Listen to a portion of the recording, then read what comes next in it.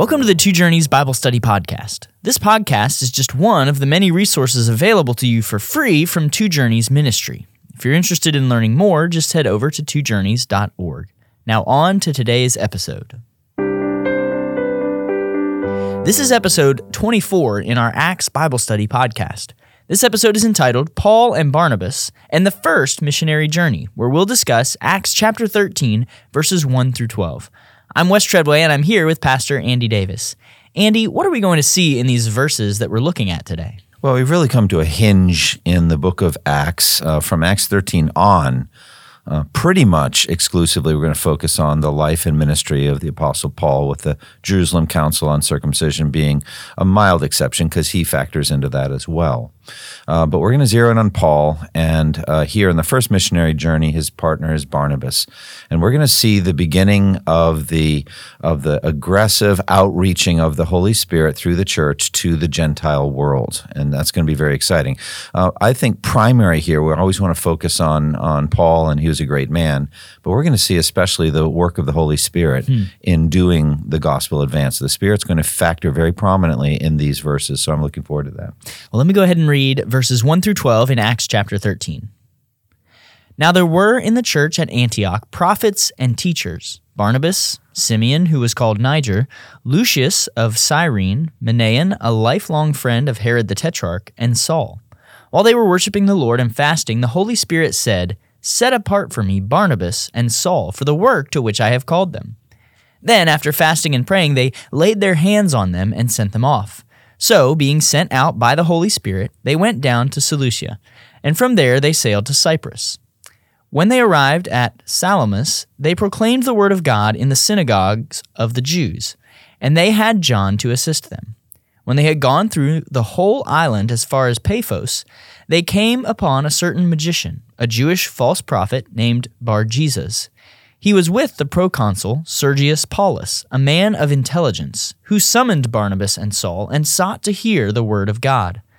But Elymas, the magician, for that is the meaning of his name, opposed them, seeking to turn the proconsul away from the faith.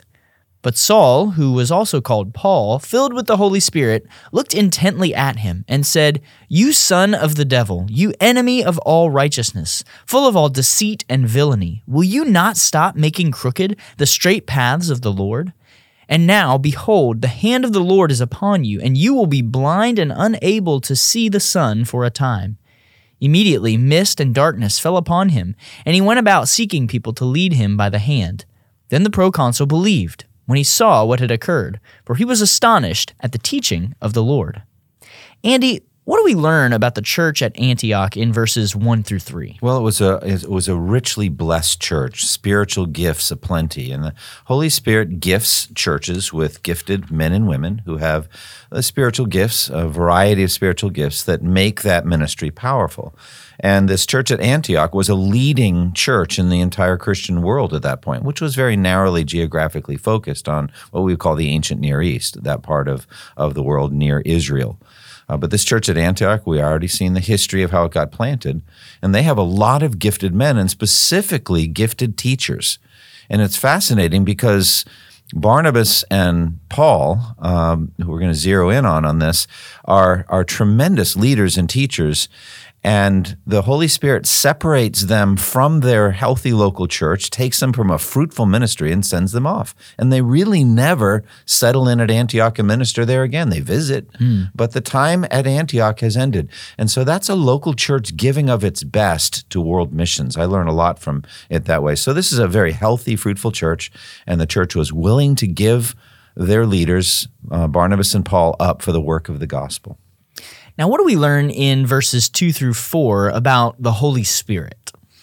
Well, the Holy Spirit is a person. The Holy Spirit is the third member of the Trinity. He has an intention and a purpose here. He communicates and he speaks. "Set apart for me Barnabas and Saul for the work to which I have called them."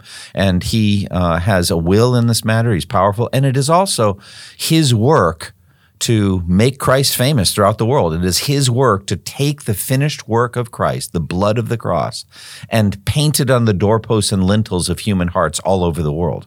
It is his job to advance the gospel from Jerusalem through Judea and Samaria to the ends of the earth. And we see him at that work here. And it's going to say it twice. The Holy Spirit speaks, set apart for me Barnabas and Saul for the work to which I have called them. And then it says the two of them sent on their way by the Holy Spirit went down and went on the ship. So the Holy Spirit is very active in this missionary call. So I think what it would say to me is, specifically when it comes to missions, there is an initiative and an intelligence and a purpose behind the Holy Spirit's working in the life of missionaries, sending them out to the exact setting where he wants them to serve.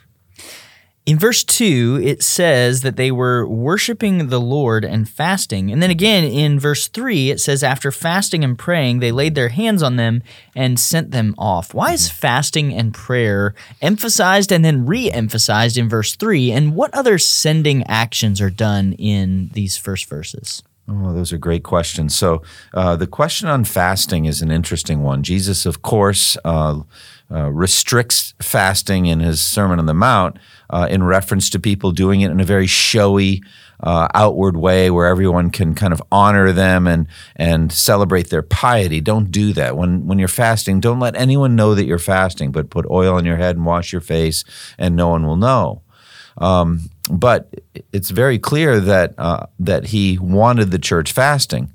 In another place, they asked Jesus why he and his disciples did not fast. And he said, how can the guests of the bridegroom fast while he is with them? Or actually said mourn. In Matthew's gospel, he said mourn. And so fasting is a form of mourning for sin.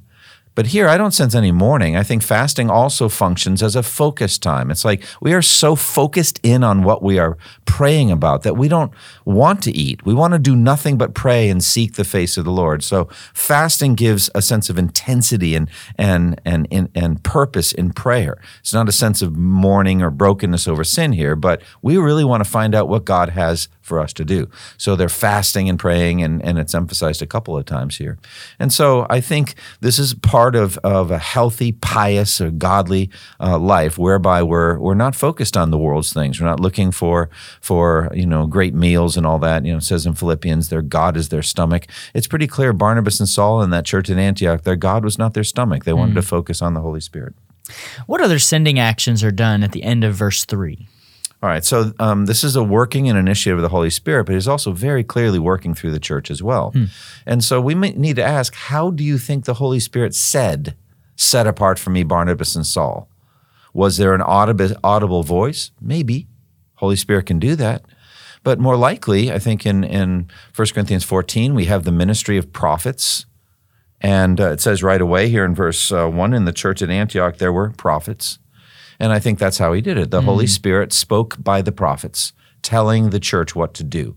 But the prophets disappear. They're not the point. The point is it's the Holy Spirit that's saying this. And so a really gifted individual, a prophet, could be a man or a woman, because there were female prophets, doesn't say either way. But when the prophets were doing their work by the power of the Holy Spirit, it was as though they disappeared, and God Almighty was speaking directly through those individuals. And that is a mark of Old Testament prophets. Thus says the Lord, or this is the word of the living God, this kind of thing. And so God, the Holy Spirit, was speaking through human agency. Then, once the church identifies that this is an accurate word from the Holy Spirit, because it says in other places, test every spirit and see if the spirit is from God. Is this something that the Spirit is saying, or could this be a deception of the devil? No. This is something coming from God, the Holy Spirit. So the church then got around it. They celebrated it. They embraced it. And so they fasted more and prayed more and laid their hands on Paul and Barnabas and sent them off. And they're saying, we're in on this too. We are sending you. We are a church that is involved and engaged in the mission that you're doing. Now, there's a famous story many, many centuries later about the great Protestant missionary William Carey. And he was talking to his sending agency and the churches that supported the sending agency and all the Christians that knew what he was about to do, which is to go to this very dark pagan place, India, and preach the gospel. And he said to them, the sending churches and the sending agency, I will go down into the dark hole of heathenism, but you must hold the rope for me. And so the holding of the rope is a local church caring very much about Paul and Barnabas and the work they're doing and praying for them and sending them off maybe with some finances, some other things. So this was a human agency, but behind it all was the work of the Holy Spirit. It's a powerful picture and really a model for local churches today to follow in praying for, sending out, and staying connected with those who go out to take the gospel to the ends of the earth. Yeah. What happens after Barnabas and Saul are sent off? And why do they choose to go to Cyprus first? Well, they go down to Cyprus because I think that's Barnabas' home area. Joseph, a Levite from Cyprus, it says that's how we first meet him. We don't even know that his name is Barnabas first. We know that his name is Joseph, and he's from Cyprus. So my guess he has family, he has friends, he has connections there, and he also knows of the spiritual needs of that island. Also, it's the first main or significant island off the coast, the Mediterranean coast. It's not a long voyage from Palestine or from Antioch. So they go into Seleucia, and they're on their way to Cyprus. So that's my guess. They go there because Joseph, Barnabas, knows that island pretty well. Why did they begin at the Jewish synagogue in Salamis, and what else do we learn from verse 5? All right, so it's the regular pattern, and it's stated in Romans 1, to the Jew first and also to the Gentile. So there's this sense of Paul did this again and again. If there was a Jewish synagogue in a place, and there wasn't always, but if there was, he's going to go there first. And the idea there is he wants to proclaim the good news of Jesus as the Messiah to his brother Jews. And also, the harvest is plentiful, but the laborers are few. He wants to recruit laborers for the harvest field. They're going to be individuals who will believe it, and they will follow and do the work of the gospel. So he goes there first. We also learned that John is with them as their helper. And we know from fuller reading of the book of Acts, we're talking about John Mark, who we learn also from church history and from tradition, was the author of the Gospel of Mark. So John is there; he's going to help them, but he's also going to be a bone of contention between Paul and Barnabas right before the second missionary journey. So we'll get to that in due time. Interestingly, Luke skips over their ministry throughout the whole island of Cyprus. The text merely says that they traveled through the whole island as far as Paphos. What do we learn about Bar-Jesus or Elymas and Sergius Paulus in verses 6 through 8? All right, so we're introduced to this man, Bar-Jesus, and he's called a Jewish sorcerer in my translation. I don't know what yours says there in verse 6. False prophet. Yep. But before that, Jewish certain magician. So I think the same thing with Simon in Acts chapter 8. And again, the Pharaoh's magicians who are able to do supernatural work. So I think there are individuals that have in some very scary way harnessed demonic powers. And so this guy, I think, is one of them. He has the ability to tap into demonic power and to do some amazing things. And so there are more things in this world, in this universe, than we know of. We in the Western world tend to denigrate the middle realm of angels and demons and don't think much about it. But I think that this man had some supernatural abilities. He's also a false prophet, but in any case, he's an evil man. He's an enemy, and we're going to see that in this account. So they come to this place, Paphos, and they meet up with Bar-Jesus, and he's an attendant or connected with the proconsul, the Roman ruler of the island of Cyprus, Sergius Paulus. Why is Luke careful to tell us that Paul was filled with the Holy Spirit when he spoke so sharply against Elymas and condemned him to blindness? What does this teach us about the Holy Spirit? Yeah, it's very, very important. Again, the Spirit is mentioned here. He's filled with the Holy Spirit, and he's going to say some things that ordinarily we would think are unloving. Nice Christians don't say things like that. It's like, wow, I think there is a time and a place for you brood of vipers who warned you to flee from the coming wrath. Or, woe to you, scribes and Pharisees, you hypocrites, you are like whitewashed tombs, Jesus said, Matthew 23. Here we've got another example of very sharp rebuking speech. You are a child of the devil and an enemy of everything that is right. Very strong, sharp words spoken, and by the Holy Spirit. Also in Acts chapter 4, when Peter and John are very bold with the enemies of the gospel, he said, "He is the stone you builders rejected, which has become the capstone." Again, the Holy Spirit doesn't cause individuals to be weak or wimpy, kind of nice doormats. Not at all. The Holy Spirit is a consuming fire. The Holy Spirit is powerful. Now, we shouldn't therefore give permission to ourselves to use this type of very strong speech. It's very rare that we would find an unconverted person that we think it best to give this kind of leveling rebuke. But there's special circumstances here. Sergius Paulus wasn't a believer, and they don't level him. But this man was aggressively, actively opposing the gospel, and the Holy Spirit causes Paul to rise up boldly and strongly to confront him clearly. Andy, let's lean into that just a little more, because I think that's helpful. Sometimes we can read something like this and think, oh, this gives me permission to, in the Spirit, speak this way to certain people. How can we reconcile Paul's strong words to Elymas with the Spirit-filled life that we're called to as followers of Jesus? Right. I want to start with this. Fundamentally, we need to get rid of, as best we can, get rid of all fear of man when we do evangelism. And that's a worthy goal. We should not be afraid of anyone. But that doesn't mean that we should be this kind of sharp or rebuking to anyone or everyone. It's just not the norm. We're going to deal with people in kindness and gentleness and love. But we also need to realize from time to time there is an opportunity or a need to speak like this. So I think you just need to know yourself. I know people, personalities that jump on these kinds of things and they throw their weight around as almost as if they are prophets and they can just level people left and right. And I think that, as you said, giving yourself permission to be like that is a very great mistake.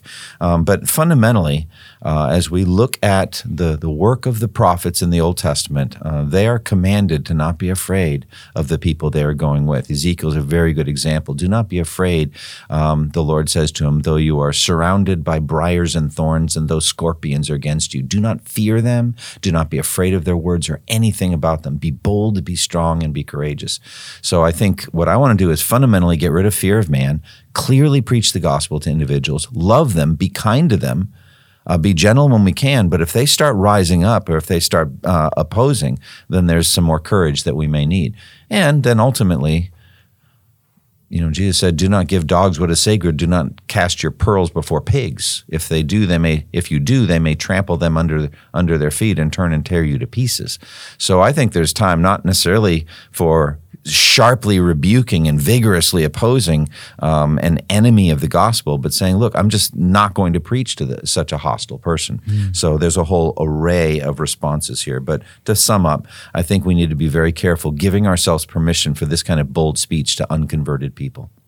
Now, verse 9 also has an important fact in it that we don't want to move too quickly past. Does this verse mention a name change? I know this is a question that's probably pressing on many of our listeners' minds, and as we study through this passage, we say, oh, there it is, verse 9, Paul, Saul. Help us understand what we're seeing here. Yeah, it's in verse 9 of chapter 13. It's not in Acts 9. And it's not in Acts 22, and it's not in Acts 26, the 3 conversion stories. So I have no sympathy for Saul becomes Paul stories. Saul didn't become Paul. Saul, I think, always was Paul. But he moved in broadly speaking, two realms, a Jewish realm and a Gentile realm. And I think now that we're moving so vigorously into the Gentile realm, we're going to have him more and more being called Paul. Now, we need to understand he had long been converted by the time that the Holy Spirit said at the beginning of this very chapter that we're studying, set apart for me Barnabas and Saul for the work to which I have called him. So much for the Saul became Paul story. Why do we hear that so much, though? Then Saul one day became Paul. How about Paul became converted? How about that? Paul became a Christian. Yeah. But it's jarring. And I will say we don't see the name, Paul before that. But I will say again, he's working in Jewish circles. He's doing just nothing but Jewish ministry there with the Sanhedrin and all that. So I just think it sticks that basically when he was with the predominantly Jewish, people, he was known as Saul. But with the Gentiles, Paul. And pretty much from now on in the book of Acts, he's going to be known as Paul. I think it's going to pop up again here and there, but generally we just know him as Paul. So I think Acts 13:9, and then earlier, Acts 13:2, set apart from me, Barnabas and Saul, should really lay to rest any Saul became Paul story. Yeah. Thank you for asking. Glad to do it. So this is just what Paul was referred to in the various circles in which he lived his life in a world that was made up of very different groups of people. Right. I would just say, in general, this is an example of something. Test everything by Scripture. Does the Scripture teach that it was Saul became Paul? And it really doesn't. So anyway. What's the significance of the expression that we mentioned briefly, son of the devil, in verse 10?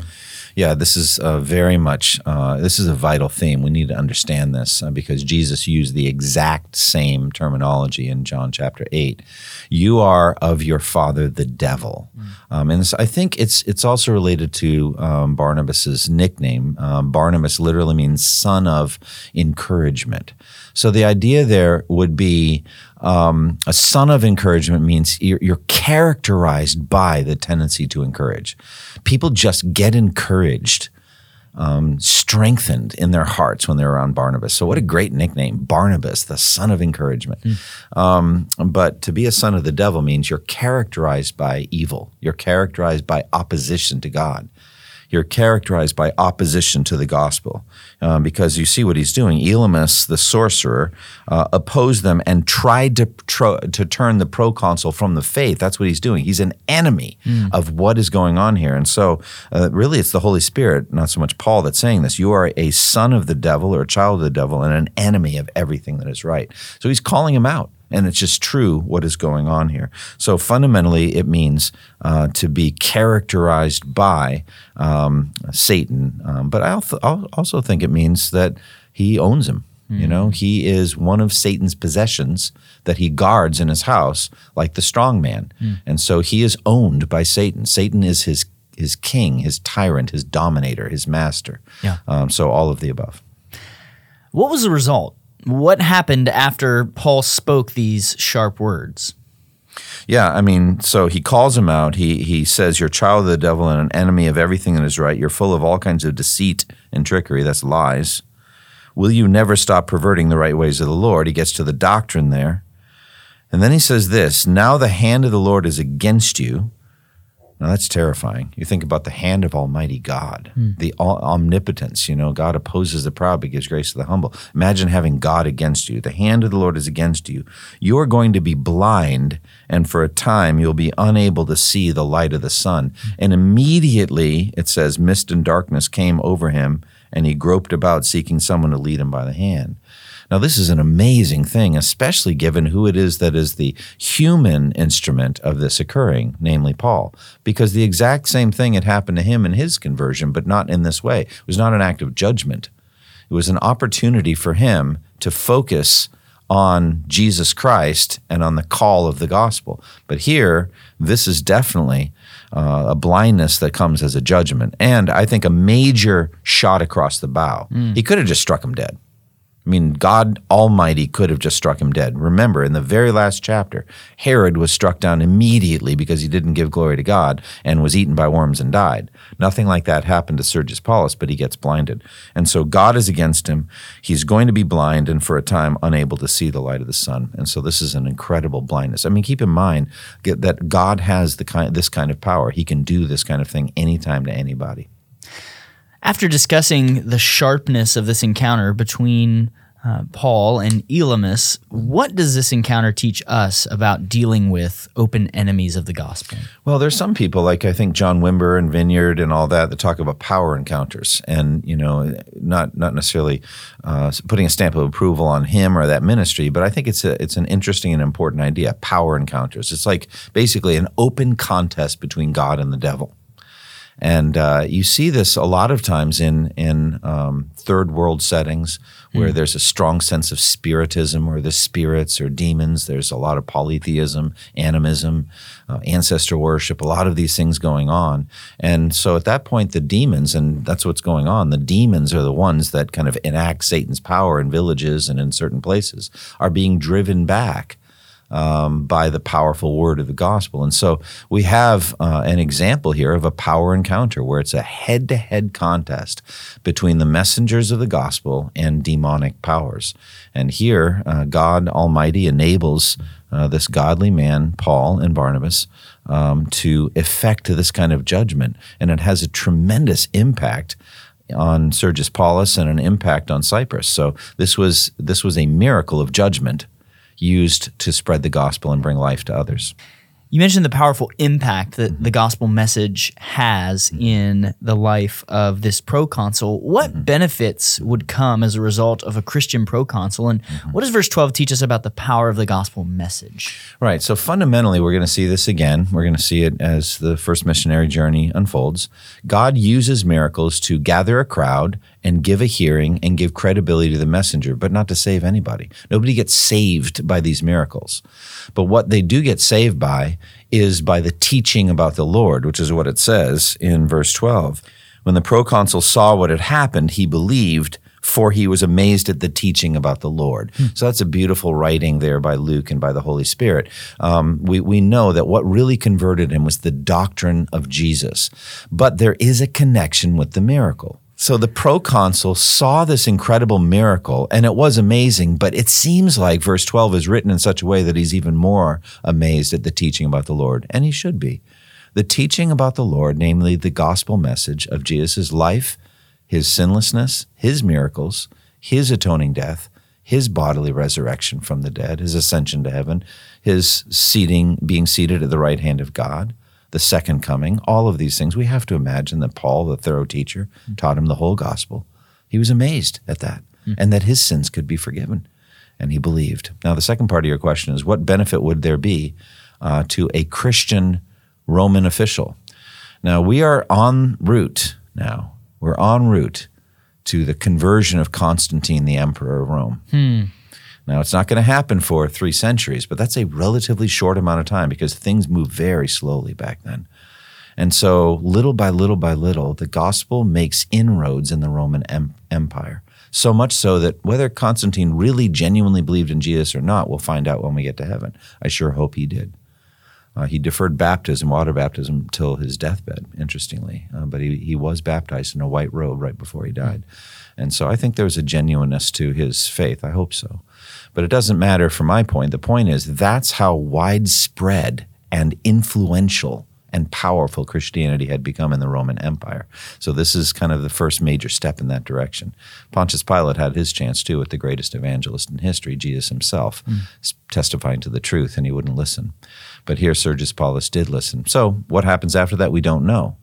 But could it be that he would give edicts and rulings that would be favorable to the spread of the gospel? As a Baptist, I wouldn't want him to require people to believe the gospel, like Nebuchadnezzar said, I hereby decree that everyone must fear and reverence the God of Daniel, or something like that. Darius did the same thing. So it's like, I wouldn't go that far. That's not what we want. But perhaps he used his influence to help spread the gospel in some way, which would be great. Andy, any final thoughts for us on this passage that we've looked at today? What an exciting beginning of this first missionary journey. I can't wait to look at the other details as Paul and Barnabas go on. But seeing the power of the Holy Spirit makes me here at our church, and it should make all of our hearers in their churches, say, what is the work that the Holy Spirit wants us to do in our own community and even to the ends of the earth? Could it be that there's some really gifted teachers in our church that the Lord is setting apart through the Holy Spirit to go even to the ends of the earth as missionaries? That's the kind of thing that healthy churches do. They send out their best and their brightest to go to the ends of the earth. And even if they don't leave the community, just knowing the Holy Spirit's at work in that local church to spread the gospel, that's the work that he's doing. And then seeing the power encounter, the power of the Holy Spirit to confront demonic forces, it's encouraging. So what a great story. Well, this has been episode 24 in our Acts Bible Study podcast. We want to invite you to join us next time for episode 25 entitled Paul and Barnabas at Pisidian Antioch, where we'll discuss Acts 13 through 43. Thank you for listening to the Two Journeys podcast, and may the grace of our Lord Jesus Christ be with you all. Thank you for listening to this resource from twojourneys.org. Feel free to use and share this content to spread the knowledge of God and build His kingdom. Only we ask that you do so for non-commercial purposes and in accordance with the copyright policy found at twojourneys.org. Two Journeys exists to help Christians make progress in the two journeys of the Christian life, the internal journey of sanctification and the external journey of gospel advancement. We do this by exporting biblical teaching for the good of Christ's church and for the glory of God.